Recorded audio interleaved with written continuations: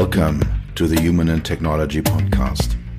This podcast is for anyone who develops, distributes, or uses technology. For all those who always have the feeling that technology overwhelms or dominates them. For everyone who wants to know how to deal with technology in everyday life. For anyone who wants to understand what technology does to us and how we can get our lives back. This podcast is for those who want to make technology sexy. All the product developers, designers, UX, UI professionals, product managers, CTOs, and CEOs. And it is for you. My name is Dr. Peter Röska. My friends call me Dr. Peter.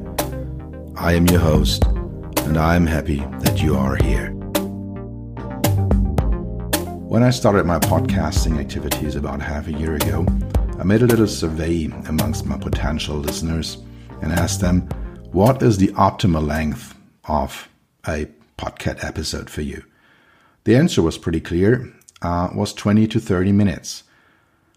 Every now and then I have something I talk about a little longer, up to an hour or even longer, and I separate these episodes into two. And today we have one of these episodes. I have part one here of the monkey's brain in the rolling robot, which is on autonomous driving. Now we'll talk about all the backgrounds of autonomous driving in this episode. And next week it will be about the user experience, the ethical and the technical and the legal problems connected to autonomous driving. So have fun with the first episode on autonomous driving here.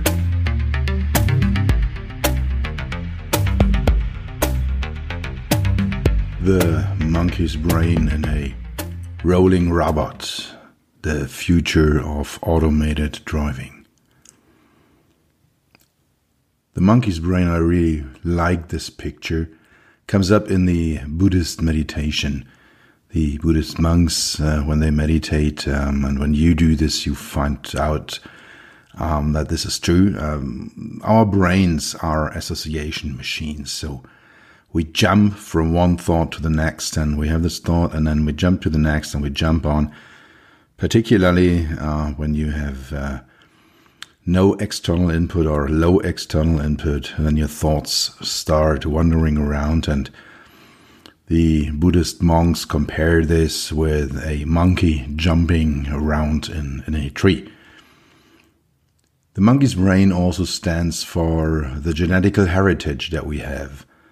We have very similar brain structures to most of the other animals on this globe, particularly to mammals. So this monkey's brain in a rolling robot, the monkey's brain has these two meanings. The rolling robot is a automated autonomous car. And what I will talk about is the misfit that we have between the requirements of this rolling robot and the monkey's brains that we have in our heads.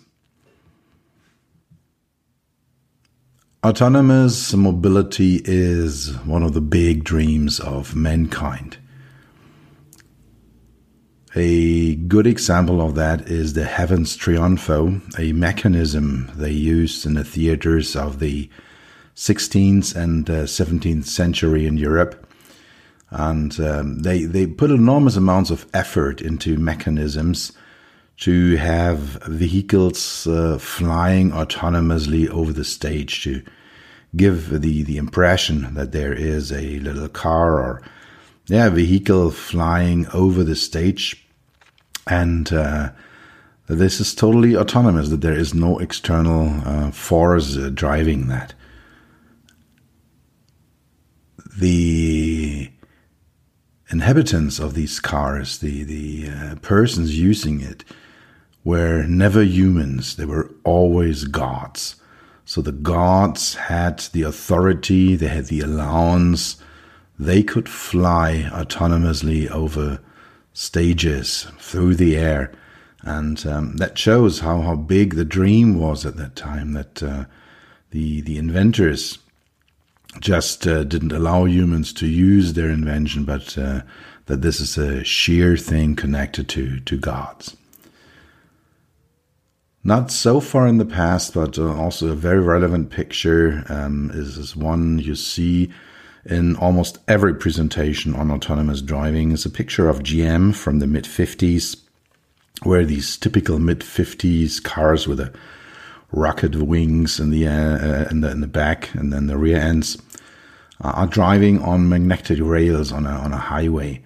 And you can see a family in there sitting around a table. So the father is in the driver's seat, but it's turned around, and he's watching his family playing a game.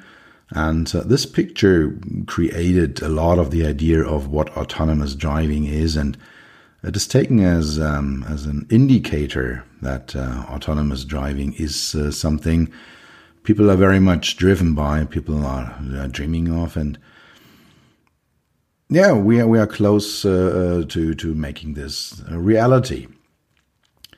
Another way of autonomous driving that some of us experience is when you have a chauffeur, when you have a driver.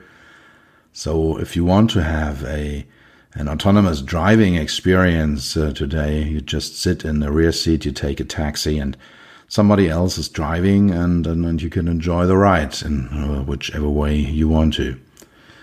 And by the way, this is used as test environments for autonomous driving, for the user acceptance of autonomous driving. It's called Wizard of Oz testing. So you are sitting as a driver in a car believing it is driving autonomously, but there is a real human driver hidden somewhere and driving this car on a test track or even on real roads. A bit background in the beginning. There are different levels of automated driving, and there are various systematic approaches of creating different levels. They all deal with the type of division of tasks between the human and the rolling robot. So basically, who's doing what, which part of the driving task or which part of the man-machine system task is performed by the human, and which part is performed by the automation mechanism, by the software or by the machine. So you have all these different systematic approaches, and the one that has the largest acceptance in the automotive community is the systematic created by the SAE, the Society of Automotive Engineers, an American organization, US-American organization that puts out various standards and recommendations, and they put out that recommendation, and it is very useful, it is very systematic, it is pretty obvious, and so it finds a very good acceptance in the automotive community. And so if you talk to someone out of the car industry and he or she says, well, we have level 2 automated driving implemented in our cars, then this person is with a very high chance referring to level 2 of the SAE and not of any other organization that puts out systematics. Let's run through this. There are levels 1 to 5, 5 levels in this one, plus that there is one more, that's level 0. People often miss that. They said, the 5 levels of SAE. No, that's 6 levels of SAE that we have. And level 0 means zero automation. Level 0 means all parts of the core driving task are performed by the driver, by the human, by the monkey's brain sitting behind the steering wheel and steering the car. So there is no support by the car. Level 1 supports one dimension of driving. So the machine supports one level of the driving task, one dimension of the driving task, either lateral or longitudinal. Two typical technologies in that are lane assistance. They take over the lateral driving task. So the machine takes care, the car takes care that you remain in the lane, that the lateral driving is performed correctly, and you as the driver, the human, have to take care about the longitudinal dimension. Or the other way around, the car takes care about the longitudinal driving task, and you as a driver, you have to take the steering wheel and you have to take care about the lateral driving task. A typical example is an automated cruise control, including automated distance control. So you turn it on, you say, okay, I'm going to drive 1.5 seconds behind the car in front of me, and I will drive a maximum of 120 kilometers per hour. You can adjust that. And then the car remains the distance to the car in front, or if there is no car in front, it goes up to the speed that you have programmed into it. So that's level one. One dimension of the driving task is performed by the machine, and all the rest is performed by the human. In level 2, surprise, surprise, 2 dimensions of the driving task are performed by the machine. This means longitudinal control and lateral control are performed by the machine. The car drives in the lane, it drives in correct distance, it drives with a maximum speed. So all this is controlled by the car. And one could say that that's it. I mean, we have fully autonomous driving. The car is driving laterally and longitudinally correctly, and so there shouldn't be any problem. Well, that's not the entire thing. But with level 2, we have reached this, let's say, driver assistance. We have brought the driver assistant to a completely new level. The idea behind level 2 is that the driver is supposed to be in control of the driving performance of the vehicle at all times. So we can take the feet off the pedals, we can take the hands off the steering wheel, but we need to keep our eyes on the road and our brains in the control loop. This is the typical level 2 situation, and you can find this on various vehicles out there on the streets. That's if you take one of these very latest cars, luxury cars, and you have these level 2 very often implemented there. In some cars, it's just a simple button press that you do. And then those cars in certain situations, in limited situations, for example, on autobahns, on highways, it takes you correctly from over long distances. And sometimes you have to do things so that the car knows that you're still awake, that you're still in the loop. For example, rattling the steering wheel, which from my point of view perverts the idea of level 2 automated driving a bit, because you can take the hands off the wheel, but you have to bring it back every 10 to 15 seconds. But anyway, it supports the driver. I was driving with a level 2 car over longer distance a few weeks ago, and it very well supports the driver, and it has quite some advantages. But it puts on the monkey into your brain, because you don't have to use your entire mental capacities to control the vehicle, but you can wander around with your thoughts and jump through the tree with the monkey brain that you have. Level 3 is basically like level 2, but the system is so advanced that you can take your eyes off and your brain off for a certain amount of time in certain situations.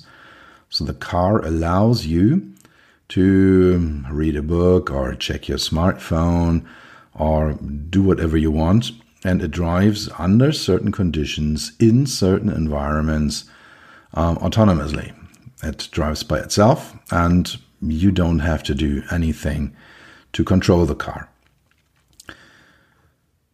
The big problem on level 3 is you need to return into the driving task every now and then. If the car has a problem, it indicates this problem, and you have to return, which from our point of view is a fair deal.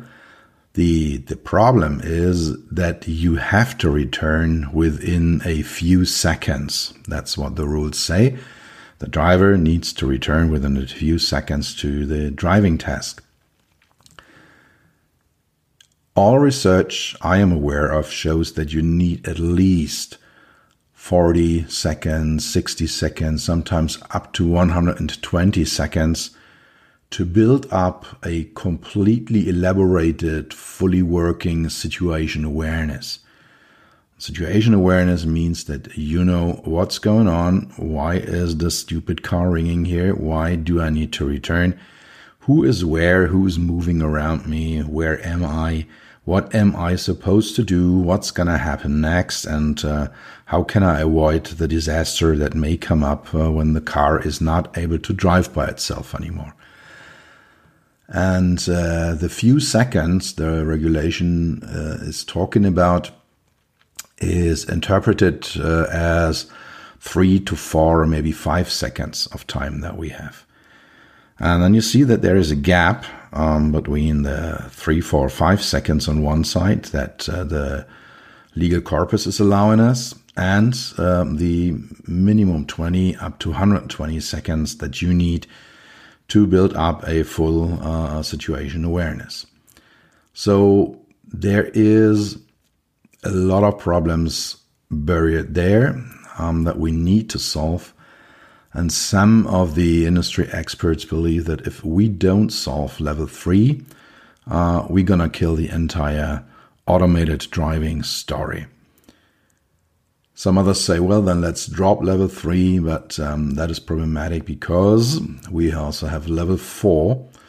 And level 4 is basically a more elaborated level 3.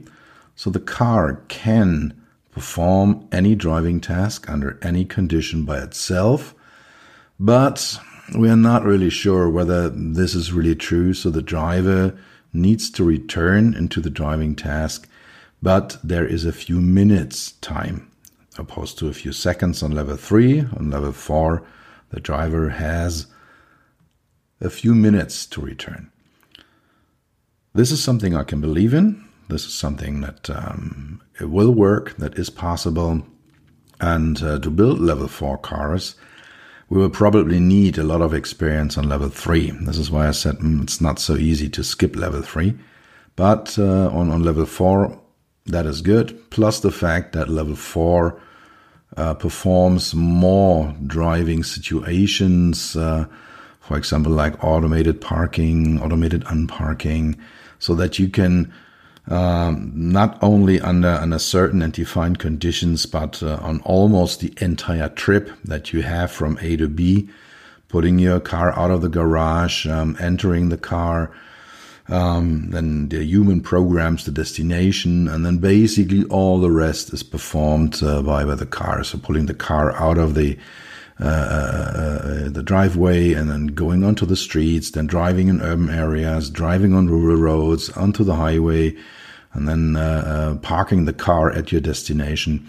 All that is basically performed by the car itself. So on levels 3 up to level 4, we will have interior architectures as we know it today. So there will be a steering wheel, there will be a pedal, there will be instruments showing data on the trip. There will be a designated seat for somebody that is in control and in responsibility on the entire driving task. So there is a priority seat in the car. So in Germany or in most countries, Western countries, it's on the front left. On some, like in England or other British-dominated parts of the world, it's on the front right. But there is one special seat in the car that we have. And there's instrumentation, steering wheels, and pedals. Level 5 then is fully autonomous driving.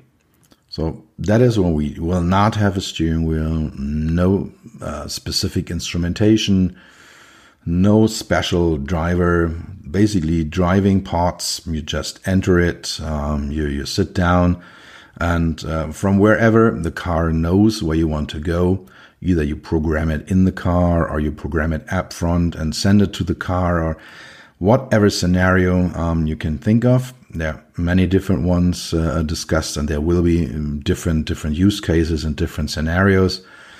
But the car will know where to go, and then it does everything by itself. And it takes you from A to B, wherever A is, wherever B is, and it just drives you the entire way.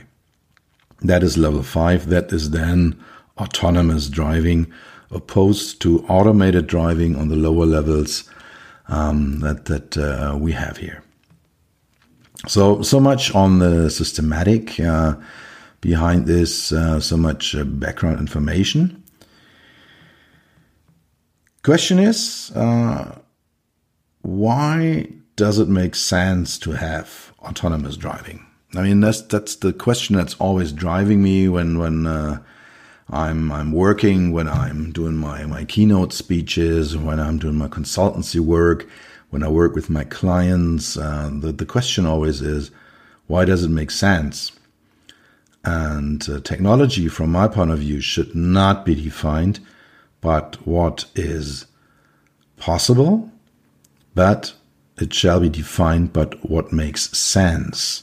So what is usable? What makes users' lives better? And so the question, what is the sense of autonomous driving? The first one is safety. Today, 90% of all car accidents have human causes, are based on human error. That was different in the early times of automotive. Very often things broke, tires blew up, then engines broke, or gearboxes broke, or the brakes broke. Whatever happened, there was a lot of technological failure in the early days. But today, that is different. There's hardly any serious problem, unpredicted sudden problem that we have. Okay, maybe a tire blows up, but that is very seldom. So 90% of all accidents involving a car have some kind of human error, some kind of human cause as a reason. And we will eliminate that with a well-defined automated driving procedure. It does not mean that we will go down to 10% in the first step, but long term, I think it is possible, maybe even less. In the beginning, we will, of course, have machines killing humans, which surprisingly is something we as humans do not accept as much as we accept humans killing humans in cars, but that's a different topic. We will reduce the number of accidents and fatalities in traffic drastically with autonomous driving.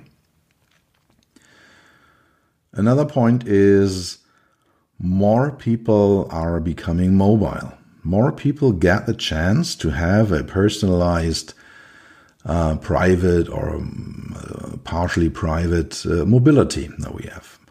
So my father, for example, he is physically handicapped. And I'm very happy that he gave up driving a few years ago. And today he's calling a taxi or taking public transport if he wants to travel. But with an autonomous car, he would have probably even more mobility, easier mobility, more personalized mobility. So that is a reason. Another one is my youngest son is mentally handicapped. So he's not able to travel alone.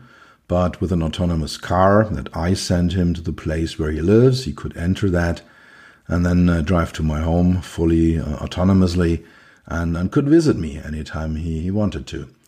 So those are, and we have these aging societies. We have many people that have difficulties in being mobile. mobile. So at the end of the day, more people would have the chance to travel when we have autonomous cars. Autonomous cars are cleaner, trips are optimized, and in most of the scenarios, when we talk about level 4 and level 5 autonomy, there is a communication between the cars and between cars and infrastructure. So there's a lot of data exchange, and this will allow in the planning of the trip and in when the trip is conducted, when the car is driving, will allow an easier, smoother, better traffic flow, and with it at the end of the day, even with electric cars, a cleaner, more energy efficient way of travel. And that is something, the final point, why does it make sense to have autonomous cars, is something people think of very often at the first. That is that you can use the time that you gain for something else. Audi calls this the 25th hour. So if you have a 1 hour commute every day and you are driving today, then you can use this time either for work or for leisure things, for gaming, for shopping, whatever. There are many different activities you can perform when you do not need to drive anymore, particularly on levels 3 and up, or only on levels 3 and up. You can check mails, you can make phone calls, you can talk to people in the car, you can play a game, you can do some shopping. By the way, one of the reasons why Amazon was very much interested in autonomous driving, because they believe that this 25th hour, the additional time that you have, is some time you could spend on their shops and spend some money for them. If you look back in autonomy, some of that, what I just explained, is partially there. And even in the past, we had various parts of the driving process, of the entire driving process, that were automated pretty early times. So when you had a car 100 years ago, you needed to do some fine-tuning of the ignition. You needed to just, the point in time when the spark plug put out the spark needed to be adjusted according to various parameters. And well, I would not know how to do this if you give me a car like this. I don't know whether any of you would be able to make this fine-tuning of the ignition. Then we have automatic gearboxes that take over the gear changes, the adaptation of the gearbox automatically. And in some countries like the US, for example, automatic gearboxes are the absolute standard. So manual gearboxes are the absolute exception, so that it counts as a big adventure to drive a hand-driven gearbox. Is stick box, I think it's called there. Anyway, that is coming, and if we get electric cars, we will not have gearboxes anyway. But that was a very early automation of the driving process. Others are more secondary functions, like rain sensors, turning on and off the windscreen wipers, the automatic high beam control that we have, the distance cruise control that we have. So all these things are available. They have different levels of maturity, but they are in cars, and they're accepted as more or less standardized technologies in vehicles. Now, and that is the game changer, this is the reason why automated driving is so much under focus at the moment. Now it comes to the control of the lateral and the longitudinal guidance of the vehicle. So the core driving task, that's going to be controlled by the machine in the future. And level 2, as I described, it is here. We have it. You can buy it. You can go out and you can buy a level 2 car. Level 3 has the problems I described with the entire handover procedure, because there you have on level 2, 3, and partially on level 4, you still have a combined effort of the human and the rolling robot, of the monkey's brain and the rolling robot. They need to work together on these levels. And so you have to design the handover procedures. You have to design this common work that they have to perform. And so this is the point where I believe that level 3 has serious problems. Levels 4 and 5 will come with the higher levels. My personal idea is it will be later than we expected. So 5 years ago, one of the big automotive suppliers, first-tier suppliers, said in 2022, 2023, we will have level 4 and 5 on streets. No, I don't think so. We will not have it. We will see this, but we will see this at a later point in time. And if you look at the activities of the car makers, of the automotive OEMs, then you will find out, you will see that these activities are cut down. It costs a lot of money, all the sensors, the electronics, the software that you need, all the mechanics behind it, that costs a lot of money, all the testing procedures, all the safety and security procedures that you need to have. All that is not for free, and at the end of the day, we have a product that works, and if we implement level 2 and maybe level 3, which is still costly but not as much as 4 and 5, we have a solution out there that works. And so if you see the budget cuts at OEMs as far as autonomous driving is concerned, my belief is it will take a few years longer than we expect. Don't pin me down on an exact number. But 10 years, I think, is realistic until we have a serious car that is fully autonomous. So more and more specific activities today are being taken over by the vehicle. For example, parking, unparking the car, driving on a highway, on an autobahn. For example, driving in a traffic jam with a traffic jam assistant.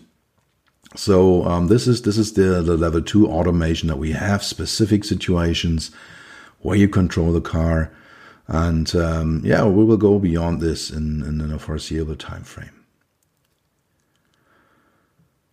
The car manufacturers, as I said it, are restricting their activities at the moment. They are limiting the budgets.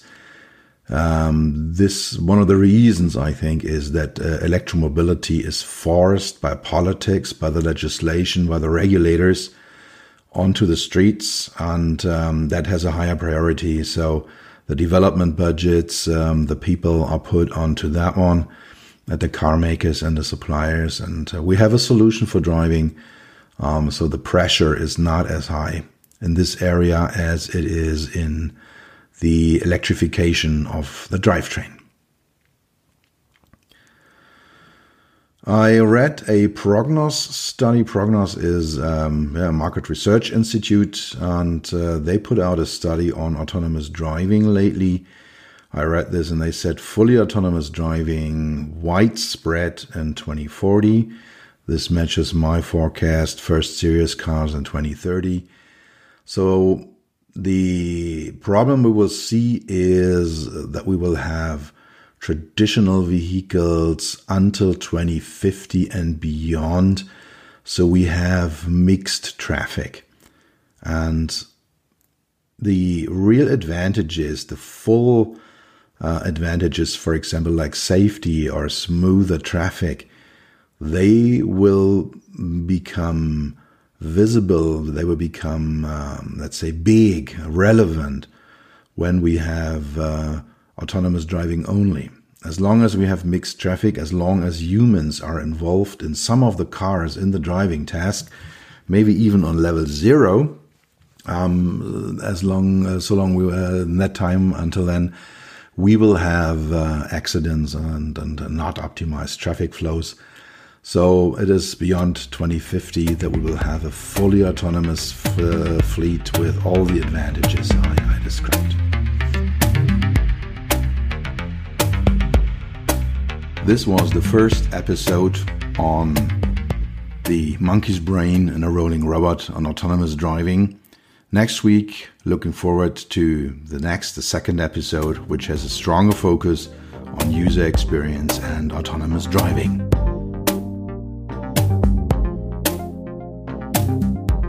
That's it for today. Thank you for spending time with me. I hope you were able to take something with you and do something for yourself that will be forever. For an ongoing exchange, you will find me on LinkedIn and on my websites, peter-rusker.com and beyond-hmi.de. Write me an email on podcast@beyond-hmi.de. Tune in next time, take care, and stay healthy.